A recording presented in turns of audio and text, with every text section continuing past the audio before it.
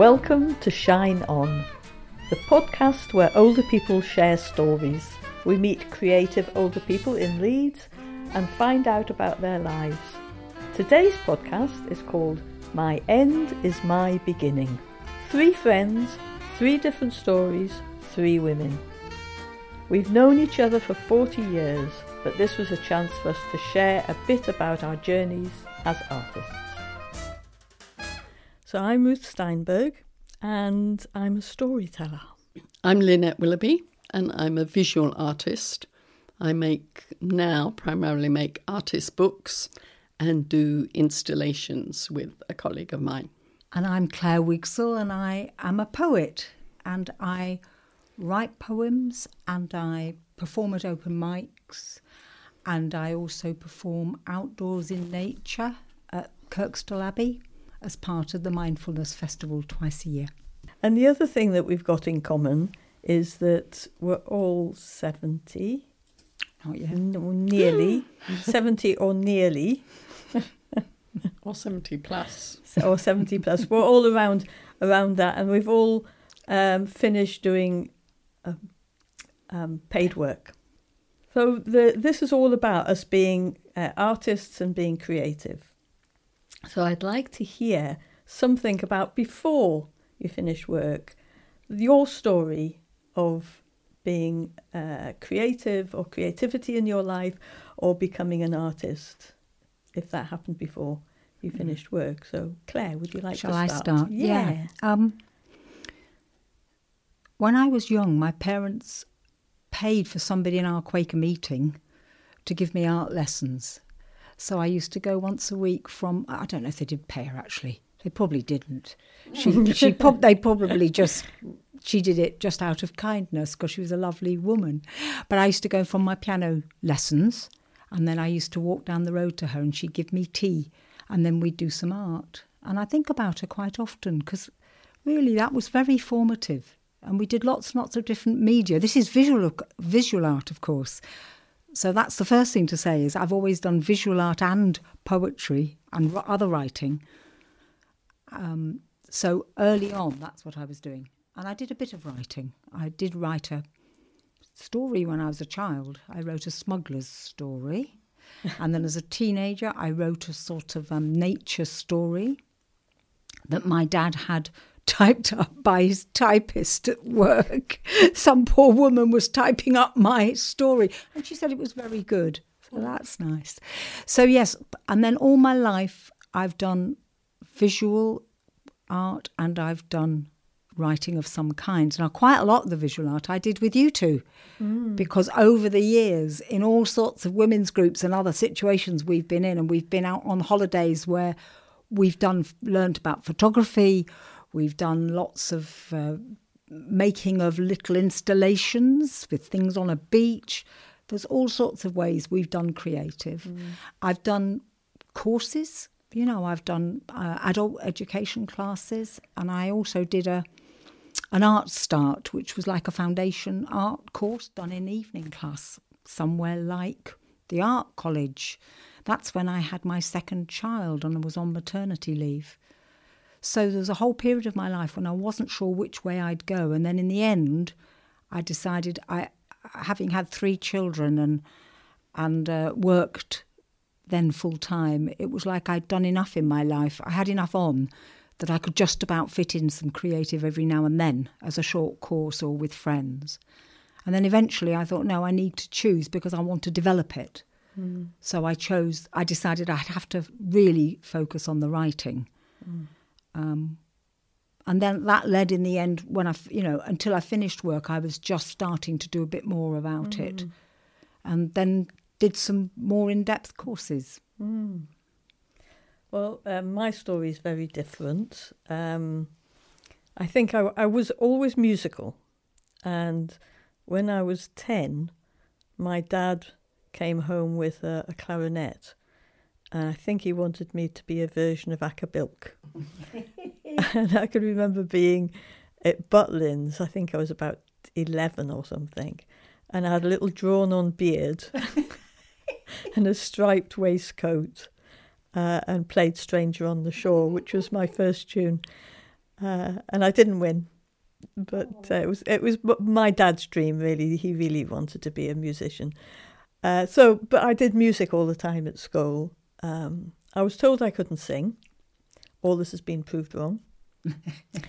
But the other bit was that, a bit like you, Claire, that there was a friend of my dad's who came to give us art lessons.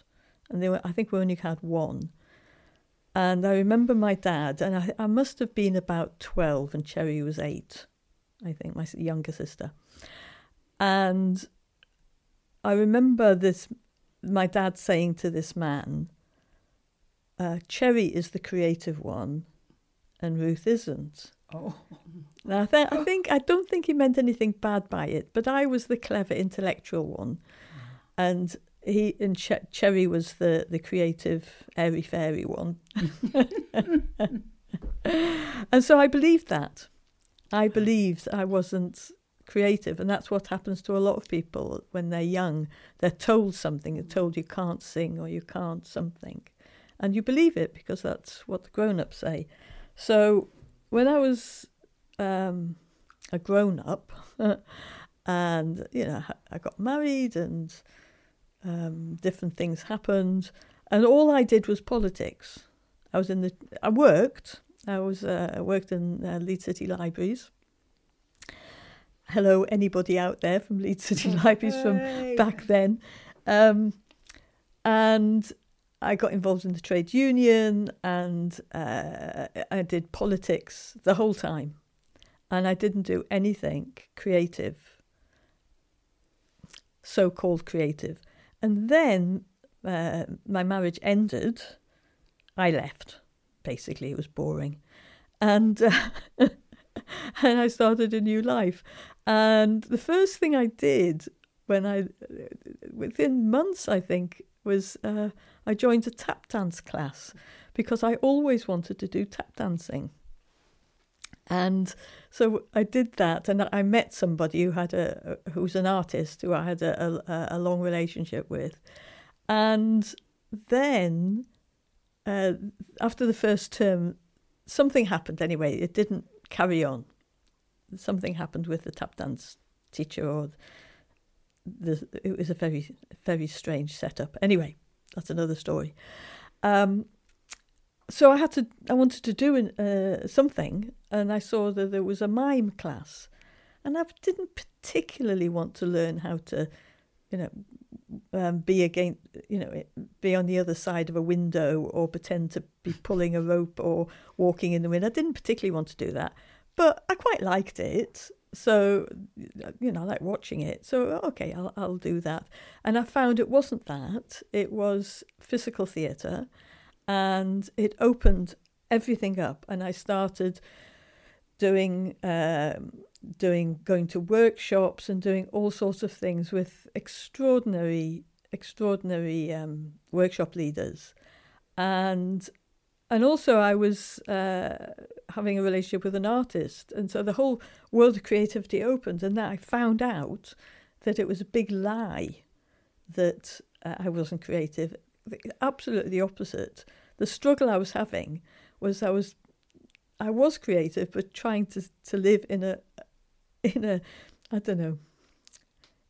It's not true what they say about libraries, but there is some truth in it. So this very, very straight and sort of regimented world, and I think I've always rebelled against that, I guess. And so I became more and more me, and I changed the way I looked, just gradually. And I did a lot of work, a lot of voice and singing and all sorts of things. I'd been told I couldn't sing. It's very few people can't sing. I really believe that. And that sort of took me all the way through my work, which became very creative. And I had the opportunity, I was working in mental health, to do things around mental health and art and creativity and being connected with ourselves and other people. It was looking back on it, it was the job for me, where I could become me, could fully become me. So, Lynette. Well, we're all very different stories, even though we end up at sort of the same place. My mother was an artist, but as a single parent with 4 children, she didn't have much time for her art. But I grew up around art. My idea, when we would go and stay with my grandfather in Sheffield, you went for a walk and then you stopped and you sat down and drew and then you went home. That's what I thought was normal. And so that was always going on in the house. And Mother was a fantastic artist on a totally different way from me. But things like I'd get up on my birthday and she would, having stayed up all night because she did tend to, putting the finishing touches to an amazing birthday card for me. Or when it came to, say, I remember one time a Christmas present. So the only way we had presents in those days, Mother was a very heavy smoker and she used to smoke these, I won't advertise them, these particular cigarettes that used to give you little voucher things with them, coupons. And when it came to a birthday or Christmas, she'd show us the catalogue and say, choose your present from the catalogue, because we had no money. She smoked, no, not because she smoked all the way, because she didn't have any money. And so I chose a suitcase, because we didn't have things like that. But afterwards she said, well, I couldn't wrap it up because it's so very big. So she got some crepe paper and put it over the top of it and got some cardboard and made it into a jousting horse. So there was this cardboard head and this crepe paper flounces. And so beside the Christmas tree was this amazing jousting horse. So I grew up this creative. To me, this was all very normal. This is what you did and we all did it. And unlike Ruth, I never believed anything I was told. So if someone had told me I wasn't creative, I would have told them, I won't use the language on air, but I would have told them those sort of things. You just did it. You did whatever. Anyway, at school, I was also good at sciences and you had to decide what to do at A-level. And I chose pure maths, applied maths and physics because that was what I was interested in. But at that time, I was thinking, do I want to do sciences or do I want to go to art school? And I thought about it and I thought I'm going to have to earn a living because I came from a single parent background. There was no way you were never going to have to earn a living. So, and I thought it's impossible to earn a living as an artist. I could tell then as a visual artist, it was very difficult. Some people manage it, but it's very difficult. Whereas as a scientist or an engineer, as it turned out, that's going to be easier. So I chose engineering. But in the sixth form, I spent all my free periods in the art class with some of my friends. And so the art teacher, because it was a really fantastic school I went to, and I think schools are so important and such a place where positive things can happen. And I went to this fantastic school where the art teacher said, well, why don't you do A-level art as well? Because you do more art than the others who are supposed to be taking the A-level. So I was at a school that allowed me to do A-levels in pure maths, applied maths, physics and art. And I didn't think this was strange. It seemed perfectly reasonable to me. That's what I did. So I then went to university and did engineering, and I was an engineer for the rest of my life and teaching computing and things like that.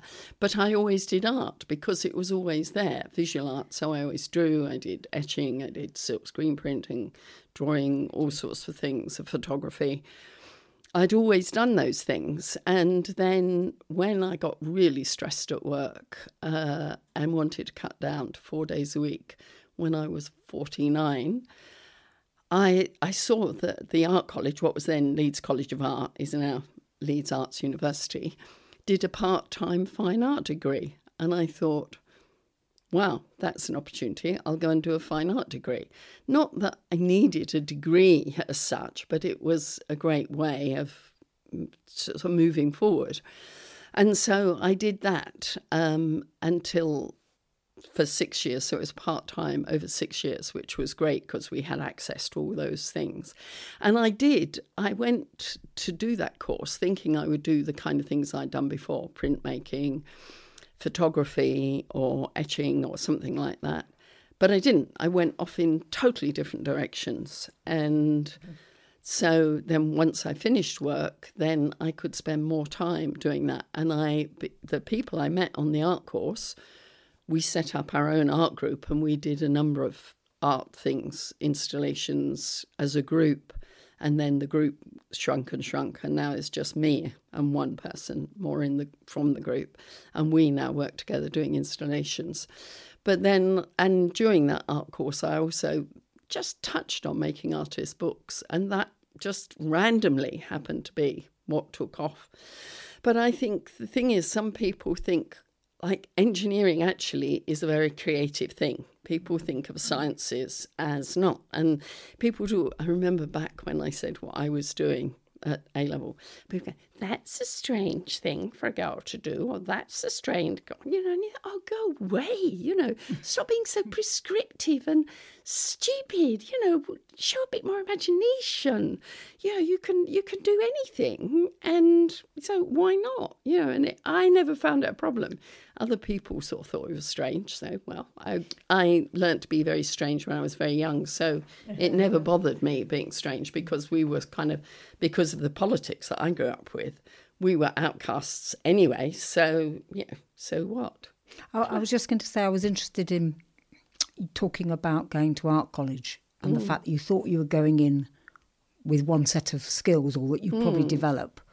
And I thought that's the interesting thing to me about going and doing a training or something in a bit more depth. Because I went on to do an MA in the end. And I think the thing is it takes it to another level. You concentrate on your creativity. So you're actually, in a way, you're investing a lot of time and energy, and then you're getting feedback. And you're on a course, so they get you to do things you don't think of, and those suddenly turn out to be what you need to do. So yes. I would recommend to people, if you're interested in creativity, you don't have to do an MA, or you don't have to do a qualification, but do some trainings in it, because I think every now and then it just gives you a whole different perspective. But the other thing that I did, I was always involved in women and art groups. Yes. So I was involved in a number of collective groups that so you're sharing ideas and the thing was about the art course at the art college was that it was funny, we weren't taught anything in that sense. It was very much open-ended because that's the way that art courses have gone. So it was like, oh, right, this term you're given a brief and they're going, run with that.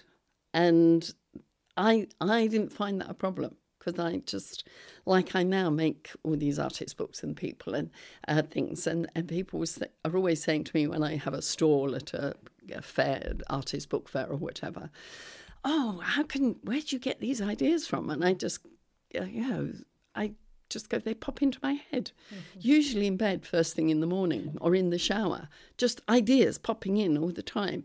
But like Claire says, it's good to go to something that helps you free up because as Ruth said, a lot of people are closed down their ideas. They're, oh no, you can't do that, or you're not that, or you're not. And what you were saying, Claire, is about courses where anything that opens it up, that says try it. And in fact in engineering there is the saying suck it and see. And which is, well, we're not sure whether this is going to work, so you try it out. And the same in any artistic practice. Try it out, experiment. What Ruth always calls playing, and I always call experimenting, or you're just play, just try things out. Stop being afraid of failing, because actually sometimes, and what form does your creativity take? I used to do a lot of knitting and crocheting and things I made, and sewing. And that was just, oh, yes, oh dear, I've miscalculated how much wool I have for this jumper. Oh, well, I'll just get another one. Oh, I'll put stripes in it now, because you're just playing with a new idea. And quite often the most creative things come out of accidents and getting something wrong. Yeah. And, you mustn't be afraid. Don't listen to them when they say, you can't do it. You're not this or you're not that. I'd like to move to the next bit, which is we're all around about 70. And that's the reason really for doing this conversation. And we've all been creative, and you can hear that we know each other, and we've come to we've seen each other through all different stages of our lives, and now we're in what I think this is my thought, which is there's 3/3 in a life. There's the divide into 30s, just for the want of this. So the first 30 is you're born and you become, and you become a teenager into your 20s and you're becoming, and then the second lot, the 30 to 60, is you're building and you're creating something, and we're in a third, which is that we're in. Some people say saging, or we're in the wisdom, and we've got a lot of experience. We've lived lots of lives. We've made loads of mistakes. We've learned or not learned things. What's common for us, and the reason for this conversation, is that we've all made that decision that we recognise creativity is a major part of our lives, but we're going to become artists. We finish work. I refuse to call it retire. I think retire is you go to bed. This is the next bit of my life. I graduated out of work. So all of us have done paid work, and that big transition from doing that structured life of however many decades it was. Now we've got a bit of freedom. We're lucky that we've got financially, we're not bad. I don't have to work. But I've made a decision to, can now call myself an artist, and I'm just interested in that journey and what brought us to this table. So who'd like to start with that? I call myself an artist, because but I never had enough time when I was working to do all the art I wanted. And I remember in one women's art group I was in, where every time we met, I would go almost apologetically, well, I haven't done the things we all agreed we would do last time. There was always that frustration because work took up so much time and energy. And so that's what retiring, and I'm quite happy to use the word retiring, because retirement to me doesn't mean, sitting. Because people will say, you'll sit down, you become a couch potato sitting there on the sofa in front of the television. Well, I don't have a television and I don't have a sofa, so I can't become a couch potato. So I don't mind the term retirement, because it's not laden with negativity to me. It's a sort of time for opportunity. And as you say, we're lucky we don't have to go out to work anymore. And it's finding a way of doing your creative, should we call it your creative practice, or your playing, or your experimenting, a way of doing that within your means. So it could be, now I could go out and I do occasionally spend money, particularly when I'm working on installations with David. We spend a lot of money on expensive Fabriano paper. But all the rest of my artist books, I use any sort of scraps. I use repurpose, reuse, recycle. I enjoy playing about with that, because that can be very creative in itself. And so you don't have to think, to be an artist, I've got to paint with oils, and oils are very expensive, so I can't be an artist. And of course, you can use whatever. And recently I've got into what's called making, or sort of found ink. And I've made ink, as it were, from every plant in the garden, from bits of old copper wire, from loads of stuff. So there's ways of doing it, and you just have to look to find a way that works for you rather than... And to me, one of the things that being a poet now and continually pushing myself is about keeping developing. Oh, yes. So that's keeping active, keeping my mind active, keeping feeling I'm growing. And even though, I don't have the energy I once had, and I can get distracted with other demands on me because I have family. And so it still is important for me to try and fight time for myself, because I do have to be on my own to do my poetry. So if I'm not build enough time on my own, I won't be writing, not to the level, I can write a little bit, but if I want to move it on, it is time on my own. So that is still a challenge for me. But what it does give me is a bigger sense of purpose, in that I am still a growing, developing person, pushing myself and finding new aspects of life or aspects of myself, which I find incredibly exciting. I find creativity incredibly exciting. So how I sometimes will describe when I do something or when I go to an exhibition, I describe it as unbearably exciting. It is so exciting. It is almost unbearable. And you kind of you're going to burst with it. But actually finding structure for it can still be a challenge. And that's part of the thing, that it's not my work.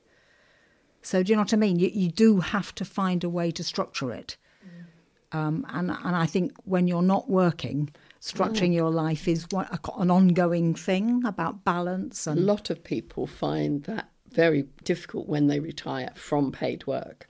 Is they don't have a structure in their life, and I that's a bit of a problem for me when people say that, because I don't have a structure in my life, and there's no way I want a structure in my life. And I do rather sort of envy certain artists who will get up and go to the studio and work. And I know someone who's a fantastic artist. He was one of my teachers at art college, tutoring, brilliant tutor. And he gets up and he goes to his studio kind of 9 till 5 every day. And I look with awe at it, that would be, but there's no way I could do it. It just doesn't work for me, and you have to find out what works for you. And I can't do structure at all. But you do like, don't you, to have a deadline of some kind? Like you have deadlines. It was, who was it? Who said, was it Bryson? No, it was the other one. Oh, wait, who says, I love deadlines. I love the sound they make as they whiz past. Yeah. So my stories are different. That's what I like about us three, is that we're all different. So I worked for 34 years for Leeds City Council, and I did lots of creative things. And then I finished in 2010, and it wasn't my choice, to be honest, but it was a gift. And I decided not to decide what I was going to do next. But the decision I made was that whatever I did had to make a difference in the world and be creative. It had to be those two things, because creativity is the thing that brings me alive. So let's see what happens. And what came into my inbox, in my email box, was information about a clown course. And I thought, well, I like, clowns are very interesting. Okay, I'll have let's have a look. And I went and did this clown course in January. I finished work in September, I think. And it changed my life, because it's not about what you think. A lot of people think clowns about being silly. It's about having a naive look at the world as if you're newborn, and seeing its absurdities and showing the absurdities of the world that we live in, where some people have a lot and some people don't. And I'm sure you can think of lots of ways the world is absolutely absurd. And if you can laugh at the absurdity, something shifts. And from that, I went on to train as a storyteller. And I found in storytelling, it's incredible. In fact, I think that's what we're all doing in art. We're all telling stories in one way or another. It can be visually, it can be through poetry, but this is straight storytelling. And I've created I've done all sorts of things, but my latest thing is I've created a one-woman show, and I'm Jewish, so it comes through a Jewish voice. It's not about being Jewish or anything, but it's who I am and the stories I tell. So some of them are biographical, some of them are folk tales. I make you laugh, I make you cry. It's about an hour and a half long, and I'm very, very, very proud of it. But like I said before, I haven't got the ambition that I would have had when I was 40 to make, be in theatres and whatever. I do it regularly enough. I love performing. And storytelling is extremely powerful as a way of touching people. Rather than telling you about something, let me tell you the story where you can feel what happens with the characters or whatever. So the last bit I wanted to say was that in this bit is that I'm married to a lovely man called Len. He's a lot older than me. He's 86. And he was a doctor until about 3 or 4 years ago. So he's a doctor right into his 80s. He was a doctor. He came back as a doctor during COVID. And then when he stopped doctoring, because you have to stop, you don't fade out. You either doctor or you don't. He's lost. And it's like what you're saying, people don't know what to do. And then earlier this year, I suggested he goes on this clown course that I went on. He had his 86th birthday as a clown.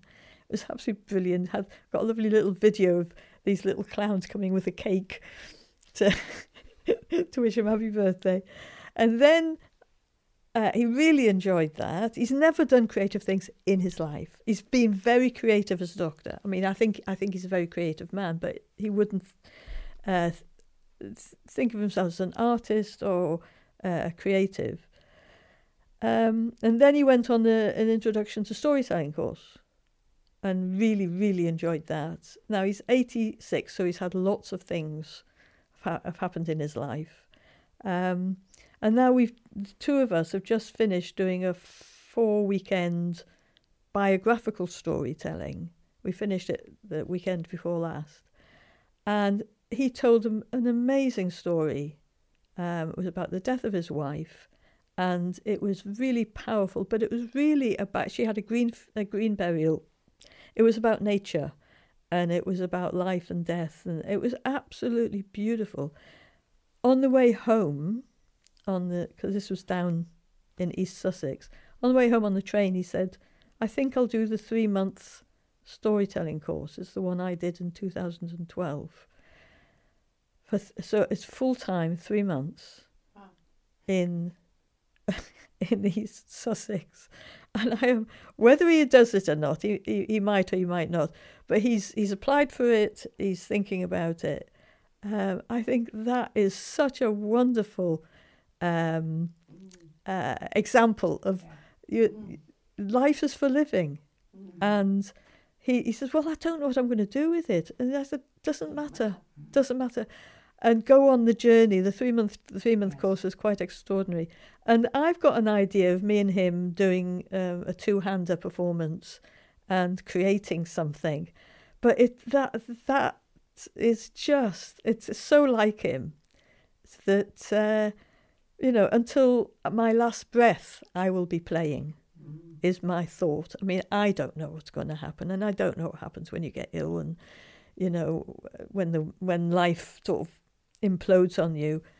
But I'm completely sold, and that's why I'm so delighted to do this with my friends, is to put this out to people that life is for living, and please play. So the last question I did think about was, and please come in with anything else that's in your minds, but for the people who are listening to this, and there'll be older people, there'll be younger people, what is it we want them to hear? What is the thing that we want to be saying? And so that's my thing. And also, I think it's a shame in this world that we have to wait until we finish work to have the time to to do what makes our heart sing. So so what is it you would like people to take away from this? I would say grab hold of life by the throat and just do this, you know. See, her hands around an invisible neck. This life thing, you've got to rest it. Don't, and none of this, just lay back and now it's finished. No, you don't do. You know, get up and go. Even if that means, you know, you can't physically get up, you might be getting up and going lying down. Yeah. You know, whatever it is, you know, Matisse took to tearing up piece of paper when he could no longer paint. Yes. You know, so find a way, whatever. Just find a way to do it.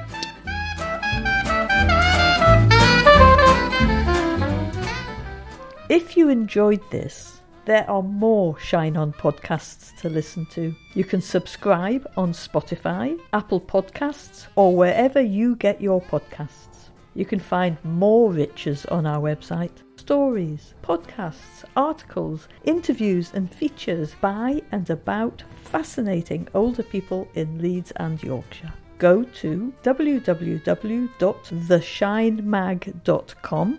If you have an idea for a podcast or would like to join the storytelling team, contact us at podcasts@theshinemag.com. Shine On is brought to you by the makers of Shine magazine with support from Chapel FM. Season 1 is funded by Leeds Inspired.